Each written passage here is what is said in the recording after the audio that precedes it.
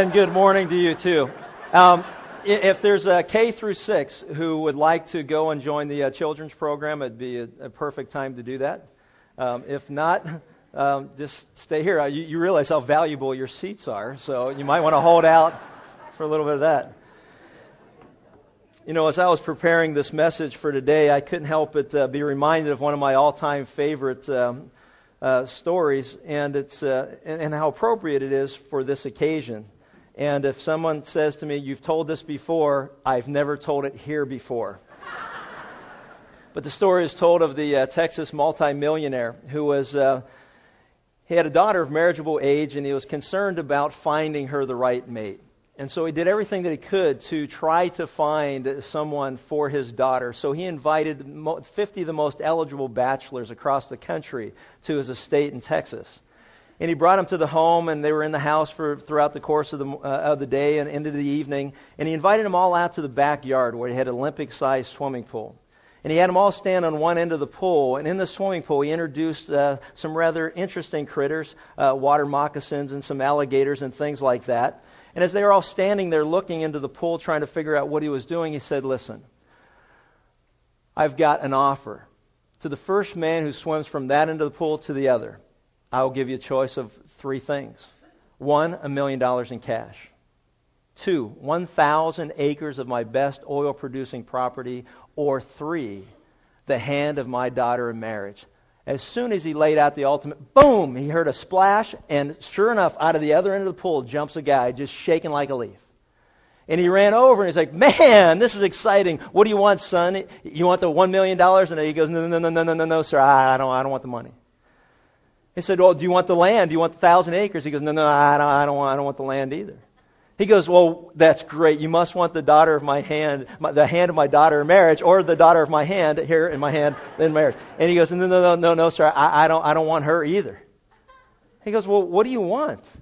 You don't want the money. You don't want the land. You don't want my daughter. What is it, son? What is it that you want?" He goes, "I sure like the name of the dude who pushed me in the swimming pool."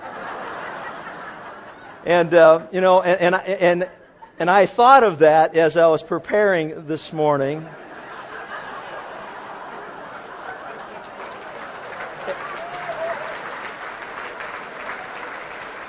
And I have become convinced that it was God who, I can't put pushed, but gently nudged me and all of us into the pool.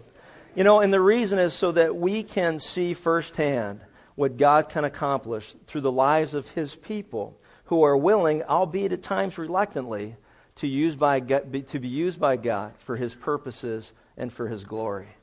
I've had some interesting conversations with many of you, and one conversation in particular I want to share at this time was a gal said, "Chuck, you know, we've known you for 20 years, and throughout the course of our relationship together, you've always said that, you know, you didn't sense God leading you to be a pastor." And I said, "That's true." And the reason that I said that was that while I was teaching a Bible study, I love teaching the Word of God. And there was never a design, there was never an agenda, there was never some goal downstream to take a Bible study and to use it to plant a church. So when people would come to me and say, you know, like, "What are you up to?" I never really understood that. Because I'm not up to anything. I just love teaching the Word of God. But, you know, if anyone's up to something, it must be God. Because, yeah, God took us from one room to another room to another room to another room to where someone said, and then of all things, they put you in a really big room. And God filled that too. And it became apparent to us and to me that God has great plans for all of us. And so that was then, and this is now. And you can never say no to God. You can never say no to God. You can, but you're not going to win. So here we are today, and today is the birth of a new church, a new ministry. For some, it's been a long and difficult pregnancy with many complications. For others, you didn't even know we were expecting, did you? So, yeah, no doubt, all of you have come today with certain questions and expectations. And, you know, there are many ideas and opinions as to what constitutes a church. You know, what a church should look like, how one should act. And you know what? I'm very grateful for the clarity that's found in God's Word. And that's where we'll turn to learn what God says makes up the ideal church. And if you'll notice in your bulletin, we've got a place for those who like to take notes or follow along, or if you're me and you're here and this church thing isn't really your thing, then you'll be able to follow through and have a good idea how soon you'll be able to get out of here.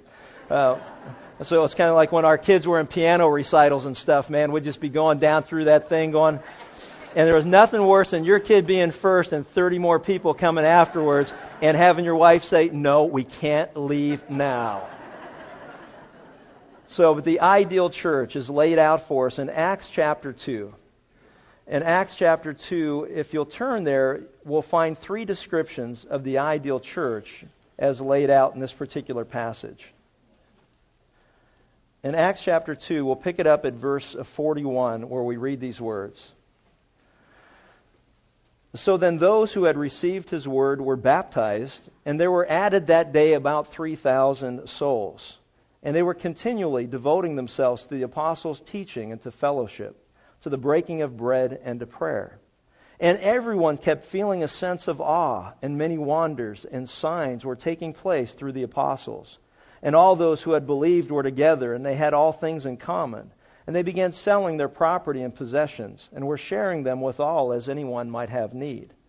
And day by day, continually, with one mind in the temple and breaking bread from house to house, they were taking their meals together with gladness and sincerity of heart, praising God and having favor with all the people. And the Lord was adding to their number day by day those who were being saved. In this passage, we're going to look at 3 dimensions of the ideal church. That this church was a unified church, it was a magnified church, and it was a church that multiplied. And today we'll just look at what it means to be a unified church as it relates to this particular passage. The epistles of the New Testament, they shape the doctrine for the life of the church. And as you go through and you look at the epistles in the book of Acts, you find that in the early church history, this passage describes the ideal church and gives us a clear blueprint, one that we should follow.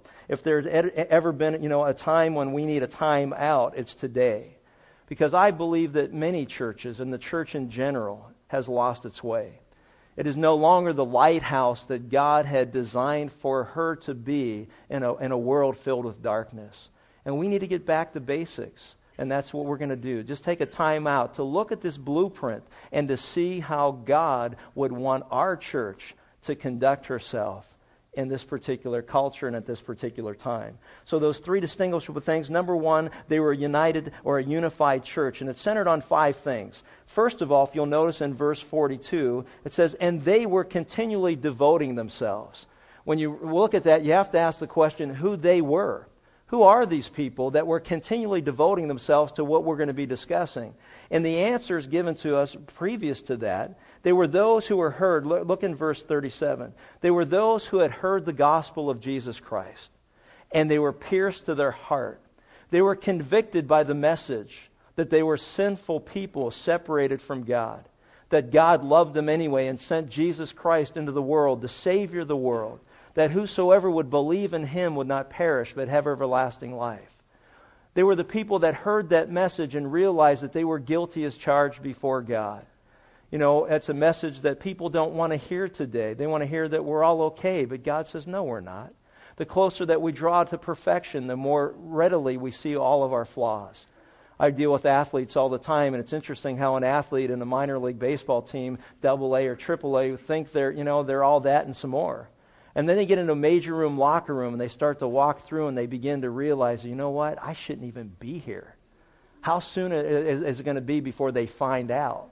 And then even guys that have been there for a long time, they're excellent at what they do, they still walk into another room and they go, oh man, there's Roger Clemens.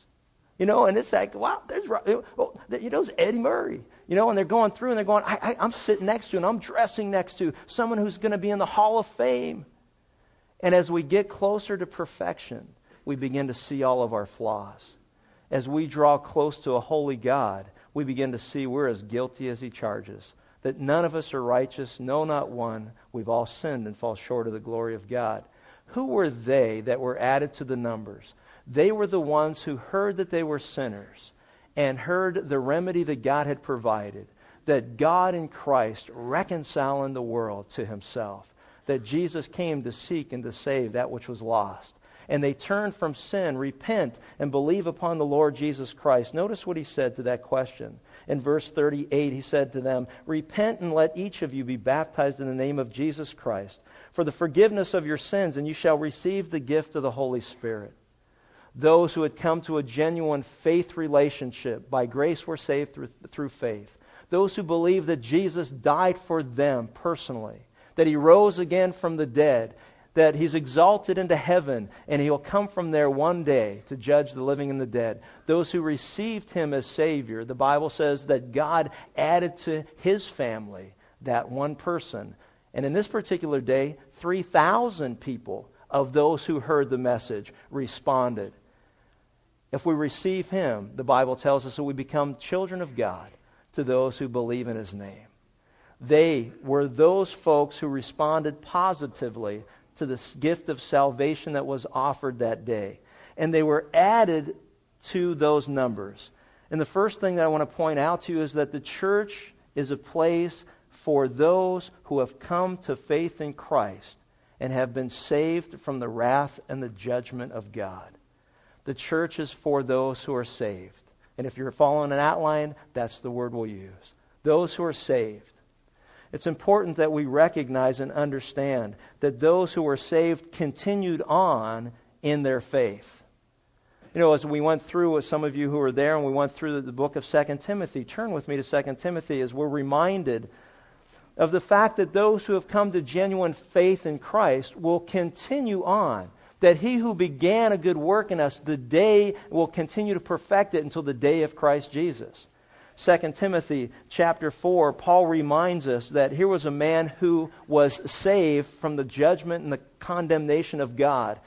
As he was on the road to Damascus to persecute Christians, he came face to face with Jesus Christ and received him as his Savior. That day he was saved, and God continued to do a good work in him and continue to perfect it until the day of Christ Jesus. That's why Paul, as he was facing his impending death, could write, inspired by the Spirit of God with boldness, I solemnly charge you, in verse 1 of chapter 4 of 2 Timothy, in the presence of God and of Christ Jesus, who is to judge the living and the dead, and by his appearing in his kingdom, preach the word, be ready in season and out of season, reprove, rebuke, exhort with great patience and instruction.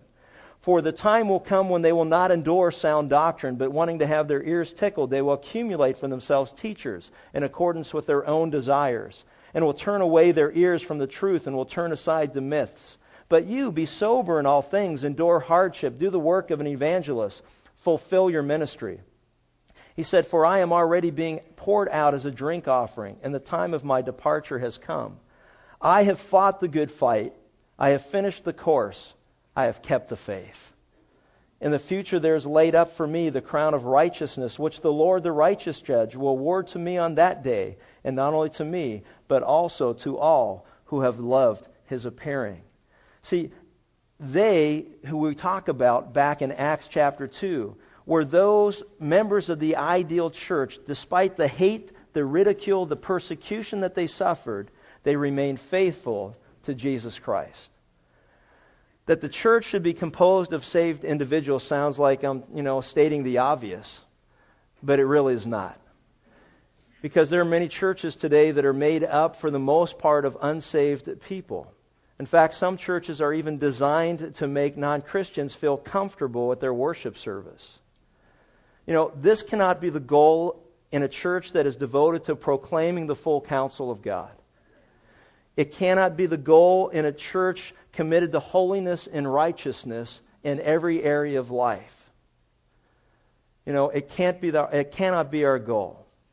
Because if that is our goal, we'll become popular with sinners, and the message that God has to share is an unpopular message for those who do not know him to hear. Obviously, we want to welcome anyone who will come. We want to encourage people to come. We want them to hear our praise and our worship for our Savior. We want them to see the joy and the spontaneity that comes with knowing that we've been called from darkness and brought into light, that we were once blind and now we can see, that we were once dead in our sins and now we're alive to God. We want people to hear our praise and worship. We want them to hear and be exposed to the truthfulness of the Word of God, because it's the Word of God that's living and active and sharper than any two-edged sword. We want people to be exposed to that. We want them to see that we share with one another in fellowship, and we're here and available to bear one another's burdens and to be a part of one another's lives. We want to see that we are generous and gracious in our giving so that God can use the resources that He's given to us to begin with to give back to Him for His purposes and for His glory. We want people to see that. But we want them, as they see that, to become so uncomfortable in their sinfulness that they will be attracted to our Savior. I can remember vividly, 26 years ago, the first time that Linda and I visited a, quote, non-denominational Bible teaching church. And I couldn't help but notice how different the people were. I couldn't help but notice how excited they were to be there. And my church experience was, I'm going, I have to go. If I don't go, I'm going to hell. And it was kind of like, and then sitting there going, is it almost over yet? And some of you are going, we're only on point 1.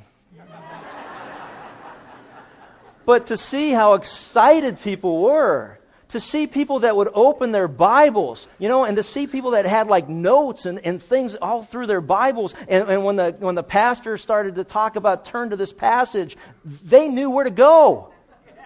They knew it. And I'm looking, is it alphabetical order? How does this thing work? It's kind of like, what page you on? And that didn't work. And it was kind of like, and just sitting there. And it was really bad because we didn't have a Bible.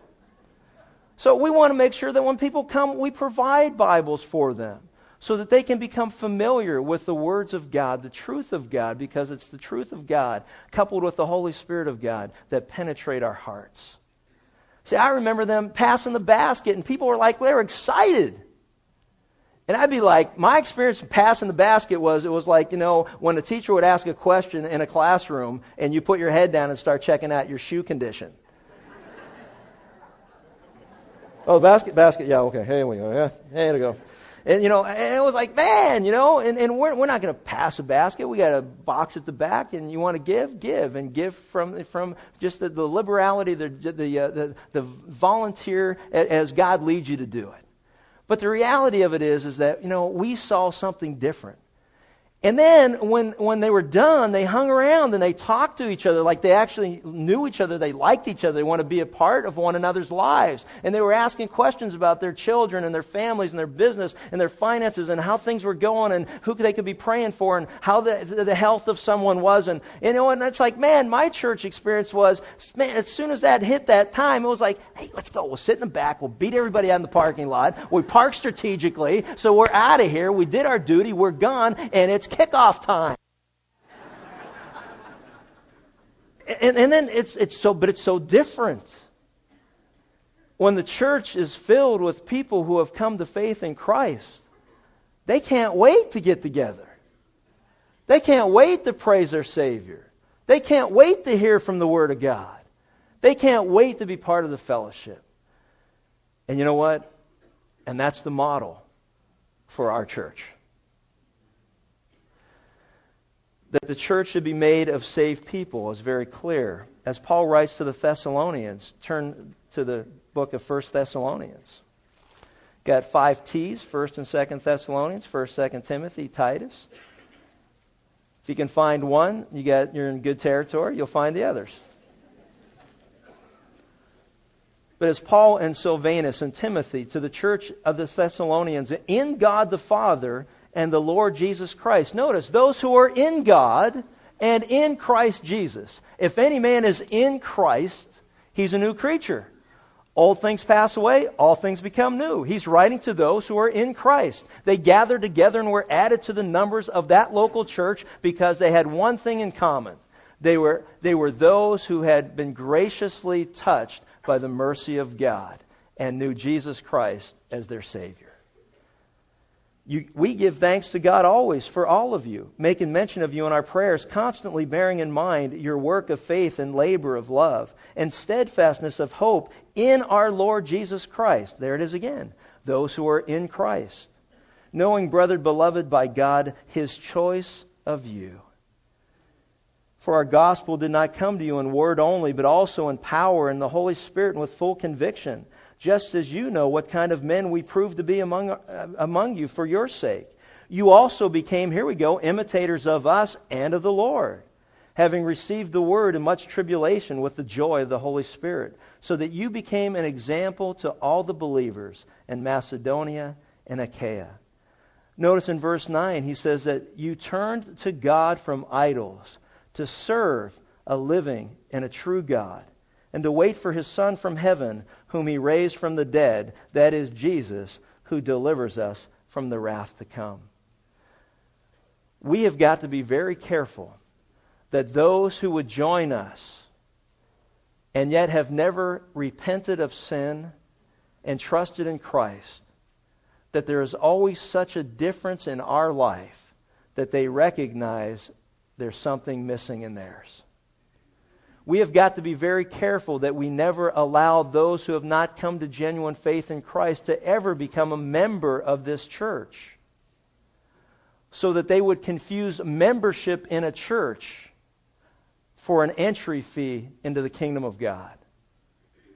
We have got to be careful that we do not give anyone a false sense of security if they have never come to know Jesus as their Savior. But we must always welcome people. We must love people. We must invite and introduce people to those of us who can share the gospel in a very clear manner so that they would be attracted to our Savior. But we gather together as men and women who have come to taste the goodness and kindness of God, to praise His holy name and to worship together. That is the model for our church. That will be the model for our church. So help me God. The second thing, as we go back to Acts chapter 2, is that the church is to be a scriptural church. You know, if you stop and think about it, you got 3,000, we think we've got problems. You know, parking problems, seating problems. Some of you are all going, man, you know what, my neck's going to hurt. I'm twisted to the side like this. I'm going to be walking around for a week. And listen, I'm just going to tell you right now, when you're walking around this week and your neck's twisted like that, and you got that kink going for you, and when someone says, what happened to you, say, you know what, it was awesome. It was awesome. I did it at church. And they're going to go like, you did it at church? Yeah, you know what? It was like we had to sit like this, but you know what? It was awesome. Because God spoke to me. And you know what? Why don't you come? Because next week I'm going to sit on the other side to balance it out. There's nothing worse than trying to share with someone when we're miserable people. When we are baptized in vinegar and we're walking around going, I can't go golfing with you on Sunday because I got to go to church. They're just praising God that they don't have to go to church. But when someone says, you know what, man, you know what, I'd rather go to church than play golf. Maybe we can go golfing on Saturday, another day of the week, because, man, I don't want to miss what God has for me this week. I'm telling you right now, that's attractive. When we walked out of that church the first time, I remember distinctly walking out saying, what's that? What is it, born again? What does that mean to be born again? Now, that's as close as anyone's ever going to come to, you know, what must I do to be saved? The people that were with us, that invite us, were like, well, let me tell you. Born again. But I walked away because that's what, you know, pastor opened the Bible and that's what he preached on. What it means to be born again. I'm walking out going, born again? What is that? I never heard of that, born again. I heard of that born again Jesus stuff and all that, but what's that mean, to be born again? It was awesome. And we had a great conversation. Why? Because the man in the pulpit was committed to teaching and preaching the Word of God. He wasn't worried about whether someone visiting today would be offended by the truth of God's Word. So he didn't dumb down his congregation to the lowest common denominator. He kept the bar high, because that's what we're here to do. And that's why we're a scriptural church. Notice, they continually devoted themselves to what? To the apostles' teaching. Continually. A never-ending process. Steadfast, determined. They never got enough. Can you ever get enough of the Word of God? I mean, think about it. The Word of God reveals the mind of God. Who do we think we are that will ever begin to grasp God in all of His fullness? It just amazes me that people go, you know what, we should, people don't want to hear the Word of God. That is a lie from the pit of hell. And we'll never buy into that. As long as I've got the right people around me and you listening hold me accountable to make sure that I'm always preaching the Word of God. We are a scriptural church. We are here to preach the Word of God. The full counsel of God. God designed His church to be a place where His Word, the Bible, is continually proclaimed and explained. Starting here in this pulpit and extending to every area of ministry, the focal point of our church will be on the Word of God. It'll be on God's truth. Whether in the men's ministry, the women's ministry, the children's program, and even the lyrics of our worship songs will be true to the context of Scripture. Every ministry will revolve around the truth of God's Word. It used to break my heart when I would hear kids go to a junior high school or a high school program or whatever, and I'd say, "What did you learn today?" I'd say, "Well, we didn't learn anything. We sang and we hung around and we talked and we visited." No, what did you learn about God from His Word today? We had fun. That's not what I'm asking. What did you learn? Nothing. Well, when are you going to learn it? Who's going to teach it to you? If God's servants, ministers of His Word, don't minister His Word, who's going to do it? We have to be people who are committed to the Word of God. Because otherwise, we just become a social institution. Like any other club or any other organization. The difference between the church and every other institution is that the church is the guardian, the trustee of God's precious truth. And we are to make sure that we are diligent to proclaim it in its full counsel. See, it's a recurrent theme throughout Scripture that the church is to preach Christ and Him crucified. Paul, the things that you have heard from me in the presence of many witnesses, these entrust to faithful men who will be able to teach others also. Like newborn babes, long for the pure milk of the Word that you may grow in respect to salvation. Think about it, 3,000 babies in Christ showing up at the first church service. And I'll tell you what, that's 3,000 opportunities. And you know what? 3,000 bundles of joy and 3,000 tons of dirty diapers. Because they present both.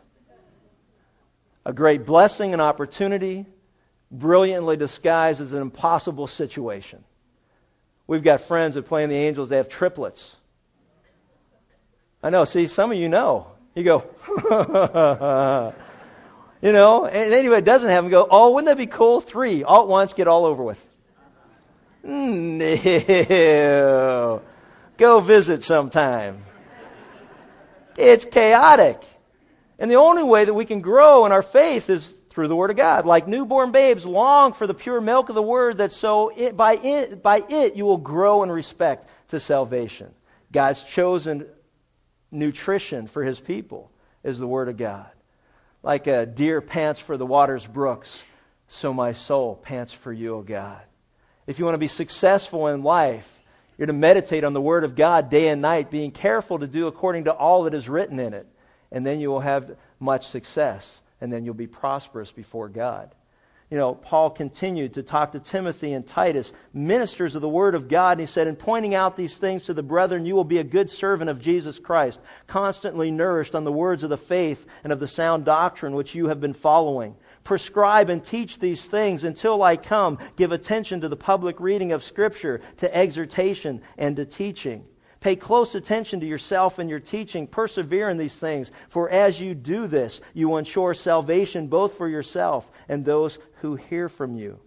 I solemnly charge you in the presence of God and of Christ Jesus, who is to judge the living and the dead, and by His appearing in His kingdom. Preach the Word. Be ready in season and out of season. Reprove, rebuke, exhort with great patience and instructions. Continually preach and teach the Word of God." Any minister who gets tired of preaching and teaching the Word of God, I would just say, it's probably time for God to take him home. And it's simple, because that's what he's been entrusted to do. If I ever look for an out to not preach, shoot me. Not you. And who gave you a map to today anyway? Oh, man, we're a scriptural church.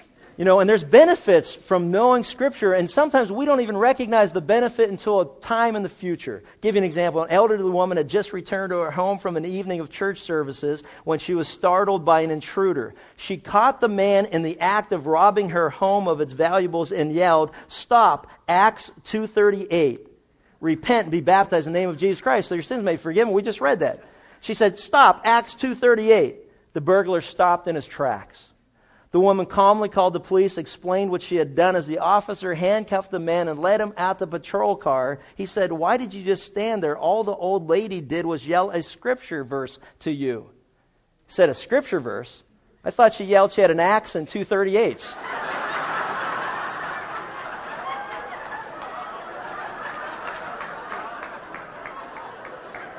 You just never know how God will use the Word of God in your life.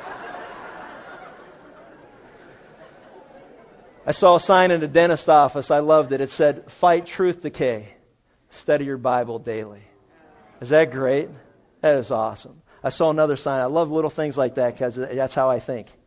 But it said, "Show me a man whose Bible is falling apart, and I'll show you a man whose life is not." Isn't that great? We're to be scriptural in everything that we do. Our church, therefore, must be a church whose members are saved, born again from above, and who have an appetite and a hunger for the Scriptures, which we must be committed to fulfill. We must be committed as a church to feed those who have a hunger for the Word of God. Number 3, we're to be a sharing church. Back at Acts chapter 2, look at verse 42. "And they were continually devoting themselves to the apostles' teaching and to fellowship." The word fellowship, koinonia, is the first time that this word is found in the New Testament, and every time this word is used, it denotes some kind of sharing. Either sharing something with someone, for example, in 2 Corinthians 8, sharing physical resources, sharing material goods with somebody, or sharing in an experience with someone else.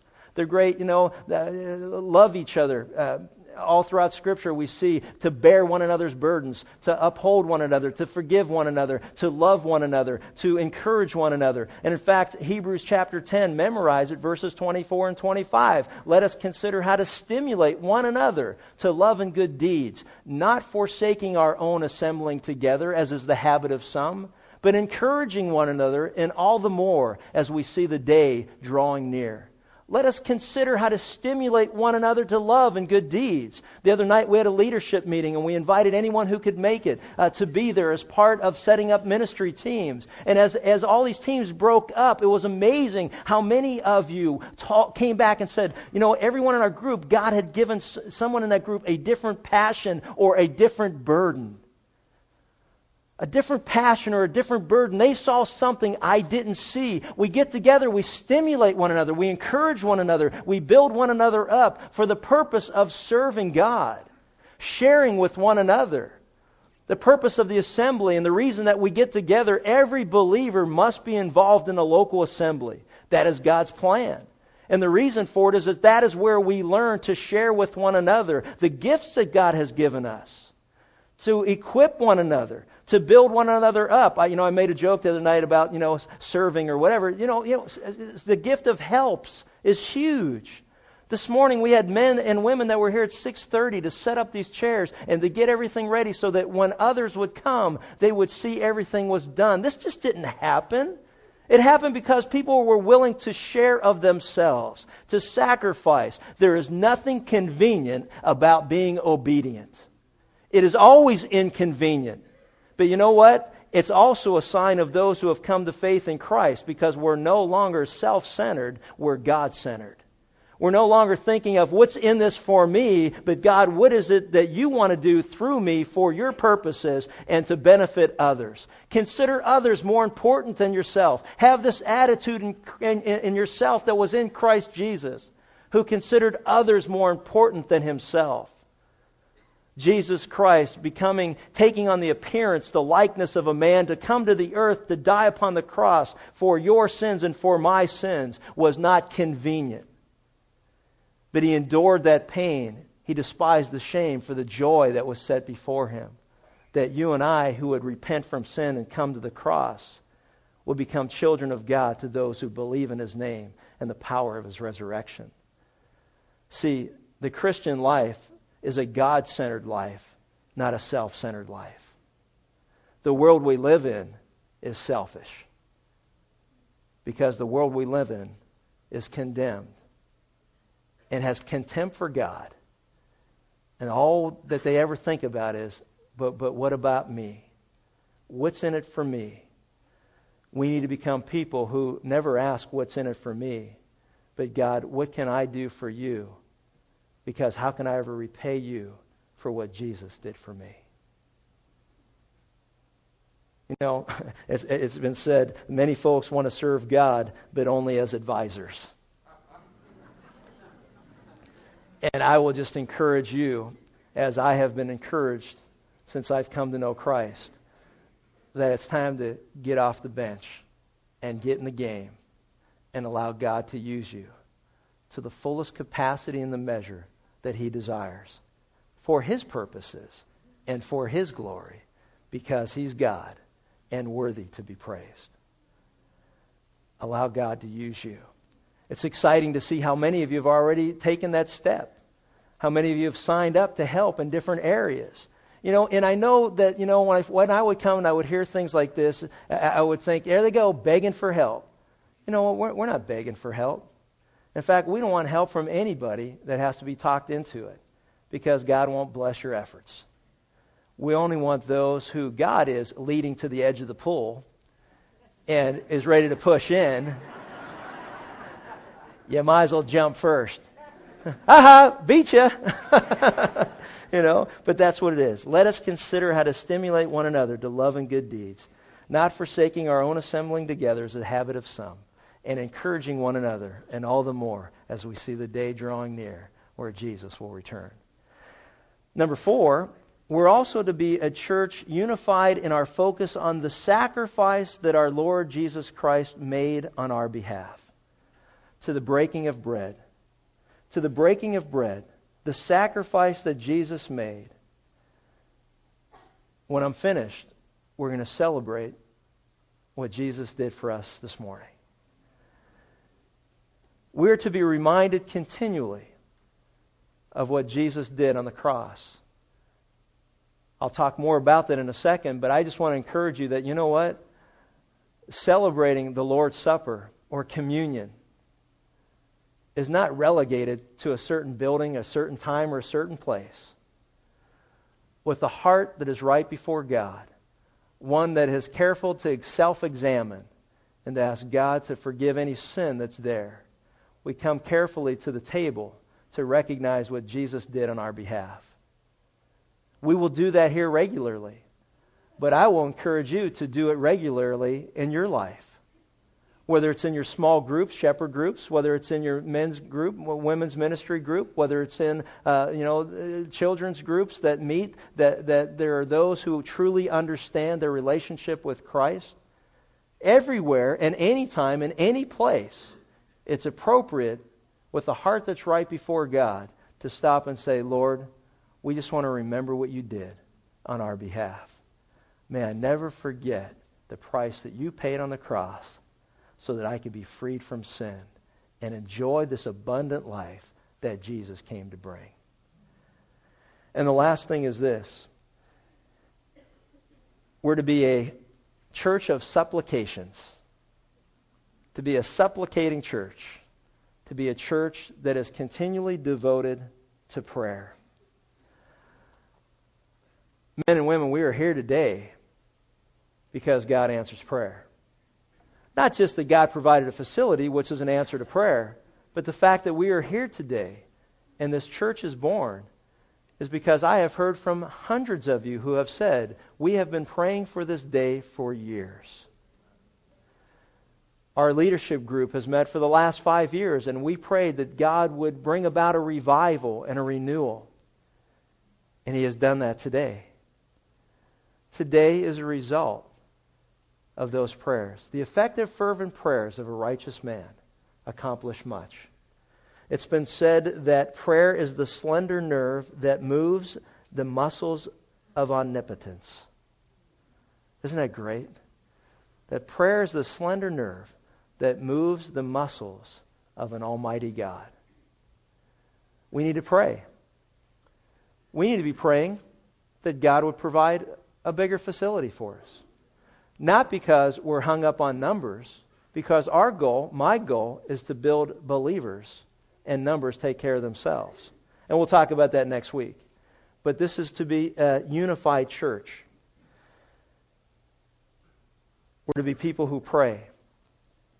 In closing, we had a Bible study at our home a few years ago, and there was a man who was there that shared this story that, man, I'll tell you what, I've never been able to forget. We were talking about prayer and the legacy that we can leave with our families. He said his father used to get up, and he was a truck driver, and he used to get up to leave for his route at 4 o'clock in the morning. He said there was one morning that he got up, and he was going to the bathroom, and he saw a light on the kitchen, and it was just about 3 o'clock in the morning.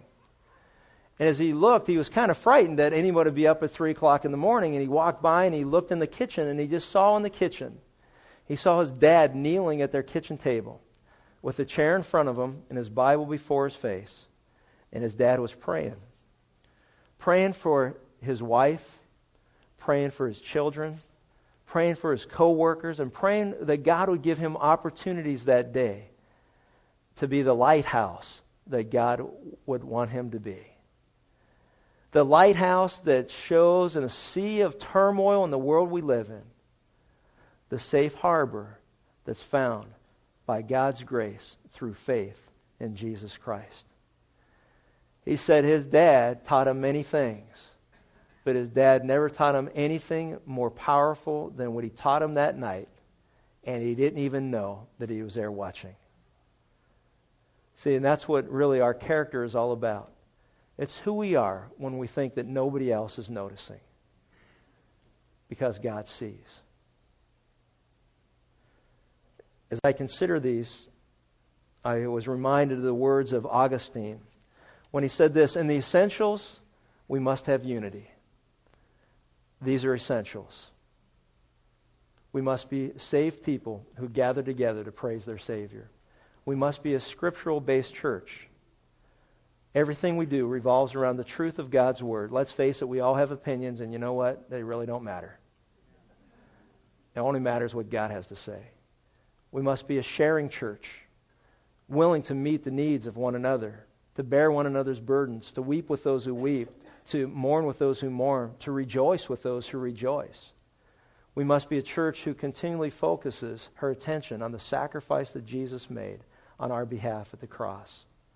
And we must be a church, a supplicating, praying church that continues to bring our requests and our praise and our needs before the very throne of God. And if we do that, then we'll be pleasing to God. And you know what? That's all that matters. We're not here to please one another. We are here to please God. And in so doing, then that will be a benefit that we'll share. Father, thank you for this time to be together.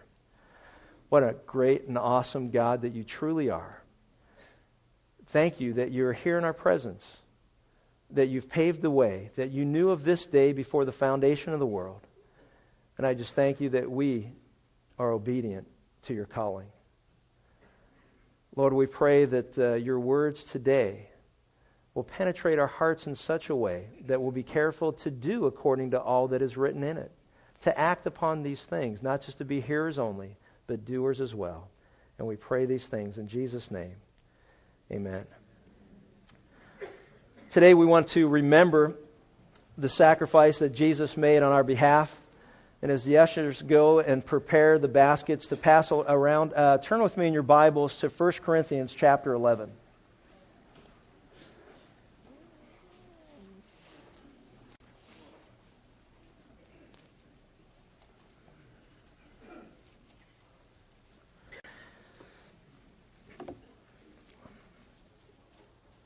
In 1 Corinthians 11, Paul writes to the church at Corinth these words, starting with verse 24.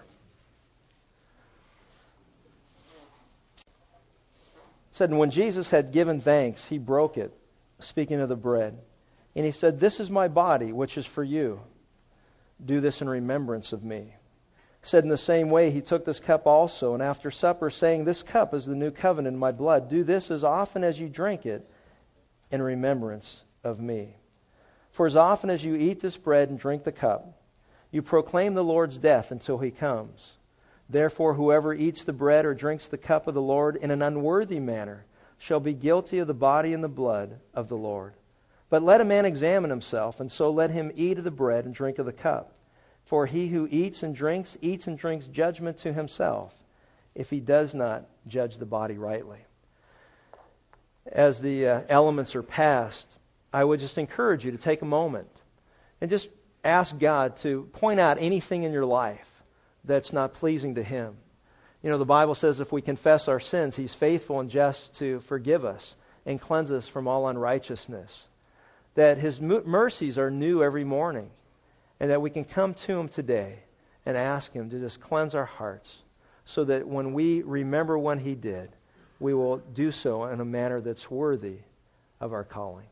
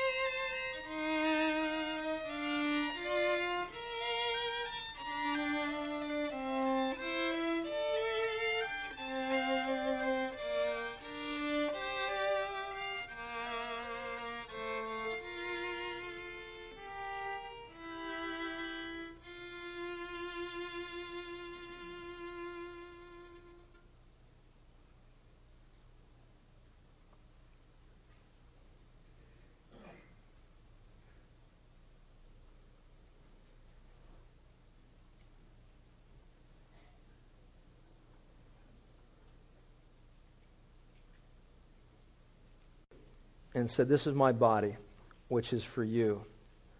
Do this in remembrance of me."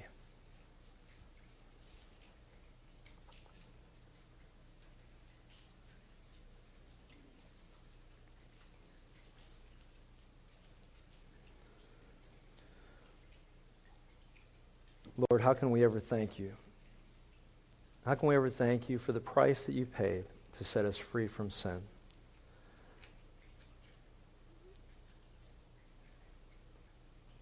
Lord, we thank you for there's no other name under heaven given to men, by which men can be saved. We just thank you for your gift, the indescribable gift of salvation.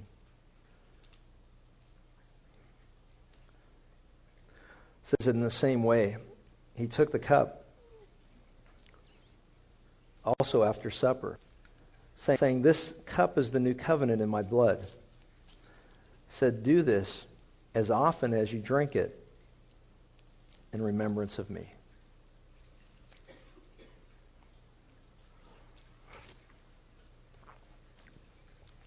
Father, you tell us that without the shedding of blood, there can be no forgiveness of sin. And so we thank you that, God, you were in Christ reconciling the world to yourself. We thank you that Jesus came to seek and to save that which was lost, including every one of us. We thank you for those who have come to faith in Christ. It's by grace we're saved through faith and not of ourselves. It's a gift from you so that none of us could ever boast. You tell us there's no other way to heaven. Jesus said, "I am the way, the truth, and the life, and no man comes unto the Father but through me." Lord, we thank you, we love you, and we praise you, for you deserve all the praise and glory. Amen.